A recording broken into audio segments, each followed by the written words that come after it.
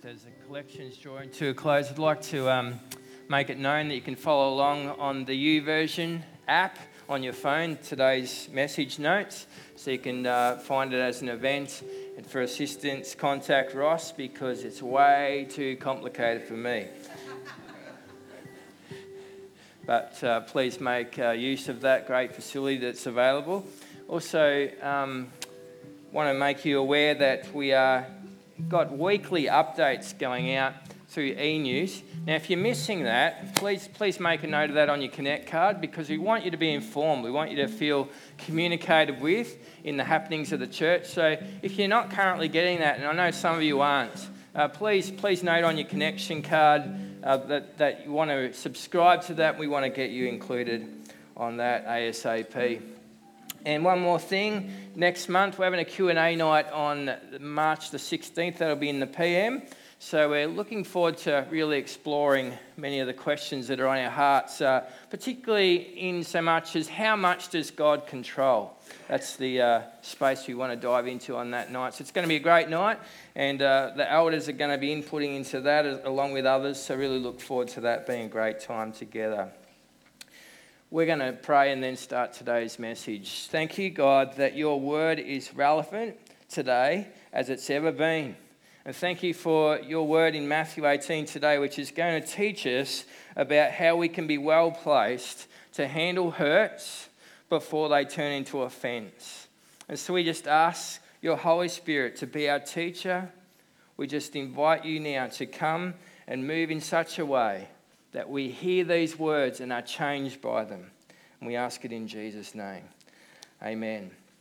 We've been over the last month or so in a series called Life Together. And today we're up to this topic of dealing with offence. If you've got a Bible, you can go to Matthew 18, ready to read that in just a moment. But first, let me make an outrageous claim. I think you can grow to the point where you are offence-proof. I think your life can grow to the point where you no longer take offence, that it can get to that point over time. Now, it won't happen overnight. It's a long process. But I think that no matter what comes against us, no matter the nastiest of feedback, it is humanly possible in God to get to a stage where it doesn't turn into offence. Now, some of you might think that's the most ridiculous thing ever. But in the words of Jesus, he would say, not in Matthew 8 and elsewhere, it depends where you stand as to how much impact things have on your life. Now, he said some people build on a solid rock, being his word. And therefore, they have this incredible capacity that even though life throws floods and winds and rains, in other words, all sorts of drama at them, because of where they stand, they're not rattled. But then he said, on the other hand, some people build on shaky sand. They build on the opinions of other men and women, and they're really, really shaky. So what Jesus is telling us is it depends how you come into community that plays a large part in what sort of experience that community will bring to bear for you. If you come in with an empty cup, kind of like, fill me up. I need your affirmation. I need your encouragement. I need you to believe in me. Otherwise, I stay empty. Jesus would say that's a terrible foundation. That's a terrible foundation. You will get offended left, right, and centre. However, it's possible to enter into a community of people with your feet planted on the rock. That is the words of God. And then when things come against you, now don't hear me say unaffected by them. I'm not saying unaffected. Hurt, but not harmed. And there's a difference. Hurt, but not harmed. And how do we get to that point where it can be hurt, but not harmed? Well, let's first start by saying what I failed to own about myself ends up owning me. So if I come in with this huge, gigantic need for affirmation, actually that will own me. That will derail all of my relationships, and that is building on quicksand. But it is possible for us, if we do own our true state and come in well placed for community, that I can be hurt but not harmed. Because here's why. Hurt is what happens to me, but offence is what happens in me. Right? Did you hear the difference? Hurt is what happens to me, but offence is what happens in me. You know, it's possible for the same people here today to have the same experience, the same words said to them, even if they were the nastiest words ever, and one person goes out and has their life ruined, and one person forgives and moves on. What's the difference? Their foundation, what they planted their feet on. So we need to process hurt before it turns into offence. Now, make no mistake, if we don't,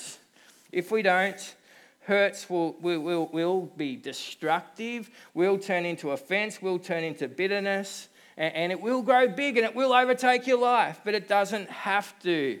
And Jesus has given us the tools, the practicalities of how we can manage hurts before they turn into offence in Matthew 18. Today is really part A of a two-part series. Next week will be the continuation of that. Next week we get to the point. Today's really about what do you do when you first hurt. Next week will be what about when you've tried to resolve something and the hurt continues and you really have no trust for that person anymore. That's a different scenario. We'll get there next week. For today, Matthew 18, I want to start at verse 15. It says this: if your brother or sister sins, and they will, go and point out their fault just between the two of you. If they listen to you, you have won them over. But if they will not listen, take one or two others along, so that every matter may be established by the testimony of two or three witnesses. If they still refuse to listen, tell it to the church. If they refuse to listen even to the church, treat them as you would a pagan or a tax collector. Interesting that the writer Matthew was a tax collector. He would have known how they got treated. Verse 18, truly I tell you, whatever you bind on earth will be bound in heaven. Whatever you loose on earth will be loosed in heaven. Again, truly I tell you that if two of you on earth agree about anything they ask for, it will be done for them by my Father in heaven. Verse 20, for where two or three gather in my name, there I am with them. Now today, before returning to the heart of our conversation, I need to pause real quick and make a comment on that final verse, because that final verse we just read is probably the most misinterpreted, misquoted scripture in the entire Bible. And as I explain it in just a couple of minutes, hopefully you'll understand why. So let's just focus on that final verse for a sec. For where two or three gather in my name, there am I with them. What's that mean? Well, often this scripture gets used to kickstart a worship service. It's kind of like a confirmation that God is here and we are good to go because there's two or three of us. And it particularly gets rolled out when numbers are low. You know, you turn up to prayer meeting or something, you look around, you think, wow, there's a lot missing tonight. We better pull out that scripture. Where two or three are gathered, well, God is still here. And it sort of qualifies low numbers on most occasions. We've reached the quorum. Jesus has turned up. Now we can get underway. We only had Kyle and Matthew. Thankfully, Gary's turned up as well. We're safe. We've got three of us here. Jesus is present. When we stop to think about that logic, we realise how flaky it is. Did Jesus need anybody else to turn up, to be present? Or isn't he present with us all by ourselves? Well, of course he is. And so to use these words as some kind of a proof text that the presence of God has joined us is really, really faulty. And there's a damaging lie underneath that. And the lie is, God is only with me in public. God is not with me in private. God is only with me when I turn up at a public worship service. And that's a horrible lie, a horrific lie, because we need God more than we do just in this hour on a Sunday morning. We need God at 3 a.m. last night when we had a nightmare and we felt this tremendous fear come upon us. Can we call on God then, or do we need to make sure we have 2 or 3 friends around first? No, we can call on God at any time. We don't need company. The danger of this theology is we make God a Sunday God, where he's present in the company of his people, but when I go home, I leave God at the building. Can you see the damaging lie that sits underneath that wrong theology? That's what it's not saying. So what is it saying? Well, actually, this is a scripture. As you look at context, context is your friends, people. You're going to hear me say this often. Context is your friend. Read it in context. This is about sorting out offences. This is the context of this scripture. It actually refers back to an Old Testament principle where when someone was being judged, when a fault was being sorted out, by the mouth of 2 or 3 witnesses, a matter is established. This is Old Testament principle. It's being brought up, and if you look close in your Bible, you'll actually see a quotation around this scripture here in Matthew, and it is a quotation from Deuteronomy 19, verse 15, where by this manner of process, someone can be declared guilty, and we can go out and execute them on the basis of their guilt has been established by 2 or 3 witnesses. So I'm being facetious here now. But next time you're at prayer and someone brings this up, maybe you should lift your head up and go, who are we stoning today? Because that's really the context of this scripture. It's God putting his stamp upon a judgment of a sin. It's serious, heavy stuff that we're reading about here in Matthew 18. When 2 or 3 godly people come to a conclusion and give testimony of a sin, God is saying, I put my presence on that decision. I put my stamp of approval on that. Okay, back to our question of the day. How do we keep hurts from becoming offences? How do we keep hurts from becoming offences? We need to start where Jesus does. If your brother or sister sins against you, and I said they will, that part is guaranteed. I have no trouble suggesting to you that'll happen. If it hasn't happened already, it's coming to a store near you. Sin will occur at some stage. That part's inevitable. That part we can't control, actually. Our response, we can. Okay, Jesus, what do I do when someone hurts my feelings, sins against me? I should go and tell everybody about it and get them on my side, right? Wrong. It's not the way forward, apparently. Far from it. I am to go to that person directly with a heart to reconcile with them. Go and point out their fault just between the 2 of you. Go and point out their fault just between the 2 of you. This is an invitation from Jesus for us to be safe and sharp. What does the sharp bit mean? Well, go and have the discussion. Go and point out their fault. I mean, that's sharp in this day and age. Most people don't even want to admit there is such a thing as sin. And so to go and point somebody's sin out is very, very sharp and not just gloss over it and show grace. But there's an element of safe here. We're to do it in an honourable way. We're to keep it just between the 2 of us. Go alone, go in person. What do you mean, Jesus? He means don't send a text. Don't send an email. Don't send a Snapchat. Don't send a Facebook message. Go in person. Go in person. Before social scientists could tell us that 80% of communication is body language, Jesus knew. Jesus knew. Don't try and sort stuff out over the internet. Go in person. Go. Not only is the Bible requiring us to be sharp, it's requiring us to be safe. Don't make it a public spectacle. Don't tell the world. That would create shame. When we bring sin into the public realm with a crowd, it creates shame on the person. When we involve others in the gory details unnecessarily, it's not right. Don't shine the spotlight on their sin. God doesn't give me permission to do that. He doesn't give me permission to draw attention to the sin of others. Hey, everyone, check Larry out. Look what a goose he is. Look what he's done now. No. Jesus says, don't involve the neighbours. Don't go that way. Protect the name of the other person by keeping it on the down low. Don't use it as an opportunity to get a poor me story circulating. No. Go in person alone. Alone. You might remember the principle I gave in my first message here from John 8. Grace in public, truth in private.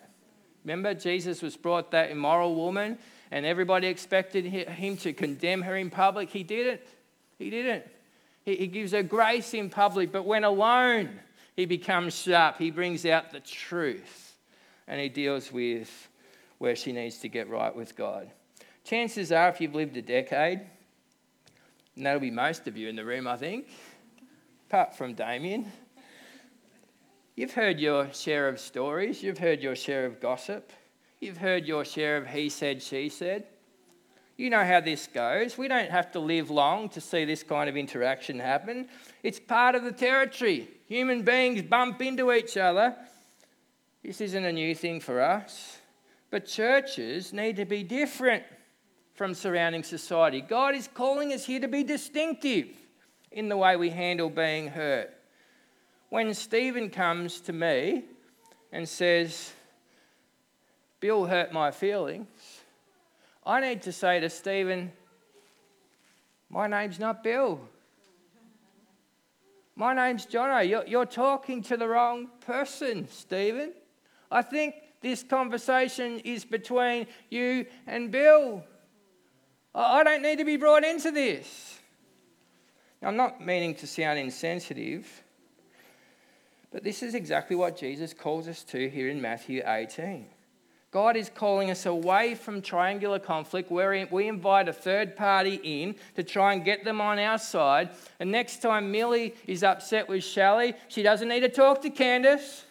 She needs to talk to Shelley because Shelley is who she has the problem with. Don't involve me.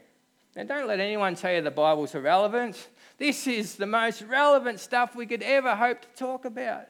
How to sort out issues and actually contain them and actually work through them instead of make them worse. We'll self-destruct if we ignore Jesus' counsel. A mature church is a church where people keep their nose out of things that aren't their business. And things that are between Bill and Barry stay between Bill and Barry, and Mike doesn't get involved. That's a mature church. Let me be emphatically clear, and this sounds strong, I know. When we get involved in circular conflict, when we get involved in things that aren't our business, we are doing the devil's work. We're doing the devil's work. Now, there's 99.9% of the time where this applies. There is an exception to the rule. Now, before I even give the illustration, let me say this is not the norm. However, there is an exception to the rule when someone shouldn't go to another person alone. And that's when there's a power imbalance. Now, let me illustrate. If a 16-year-old girl is being sexually harassed by a 55-year-old man, is she being disobedient to Jesus by not going to sort that out all by herself? No way known.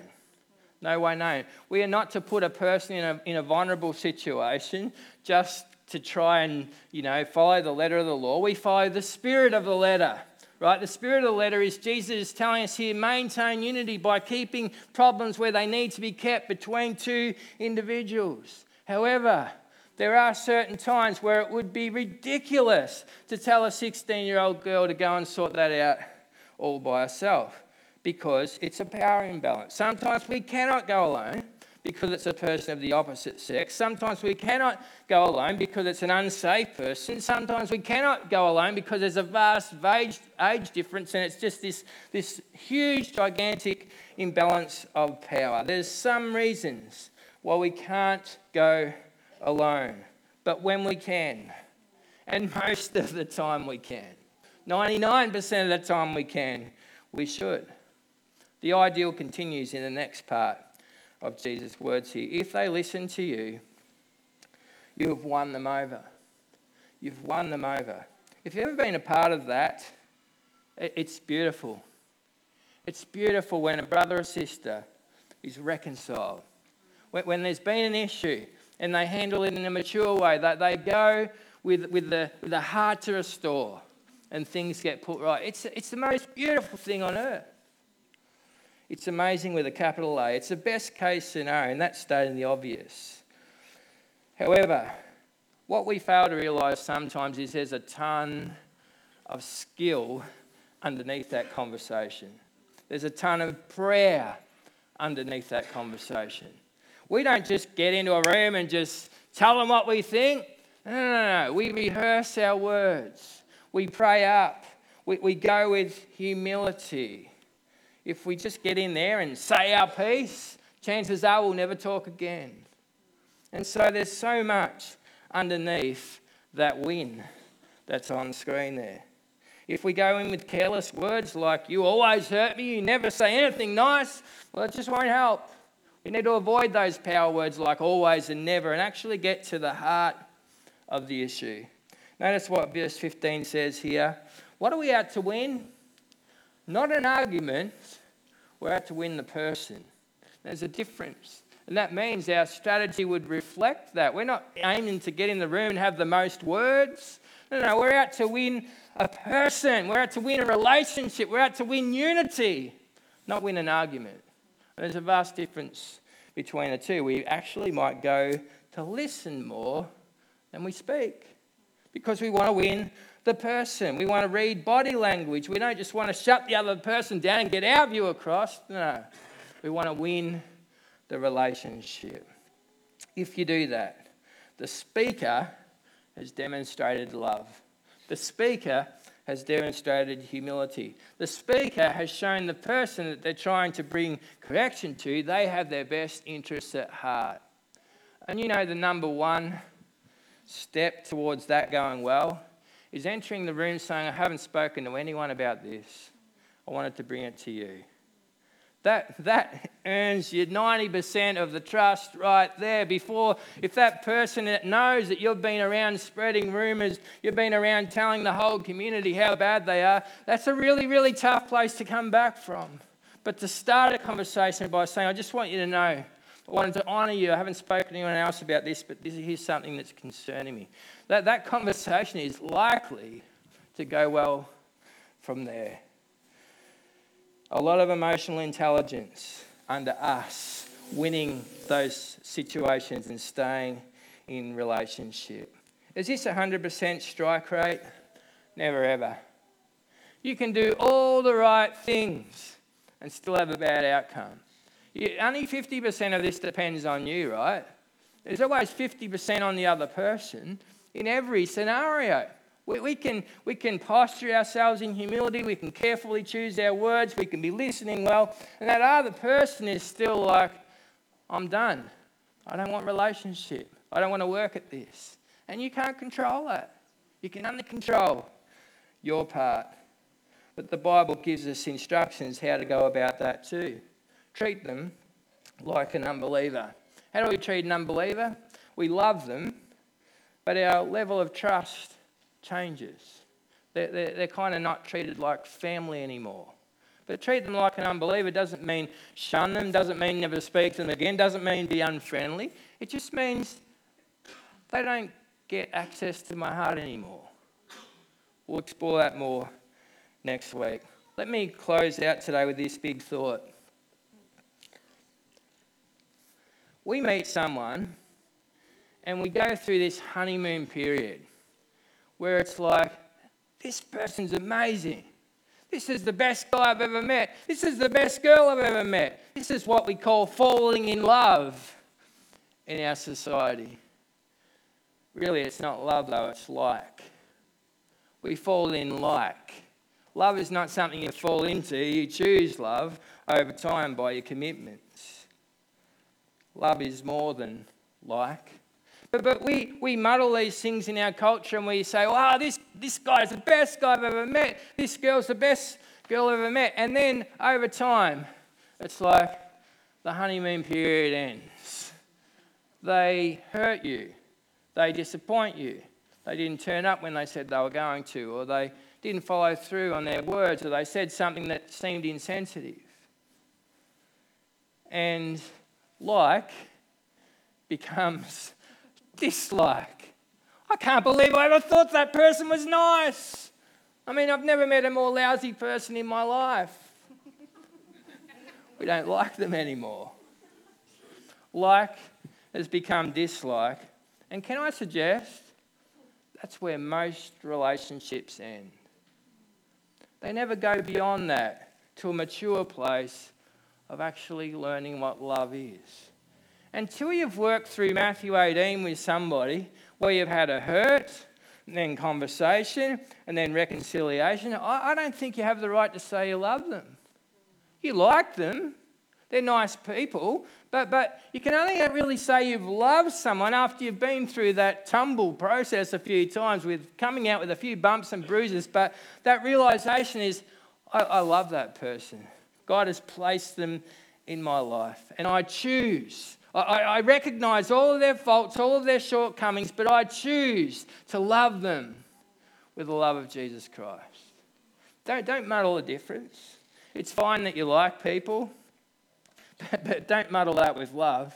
You can only ever say that when you've worked through this. And my closest friends that I stand here in 2020 are not the people that have never hurt me. In fact, they're probably the people that have hurt me the most. And yet we keep going through that process of reconciliation, of sorting stuff out, of understanding one another better, and we come to love again. We're going to close out this morning with a song, "I Come to the Altar," as the music team come. I wonder if you've been through that process with God. Have you felt the God of heaven take from you the load of your sin and regrets that we're going to sing about and take them upon himself? Because that's what he wants to do. He wants to be reconciled with each and every one of us. And that's your invitation this morning. If you don't know what we're speaking of, please come up to us at the end of the church. We'll be right here. We'd love to talk about what it means to be reconciled with God, to have your sins forgiven.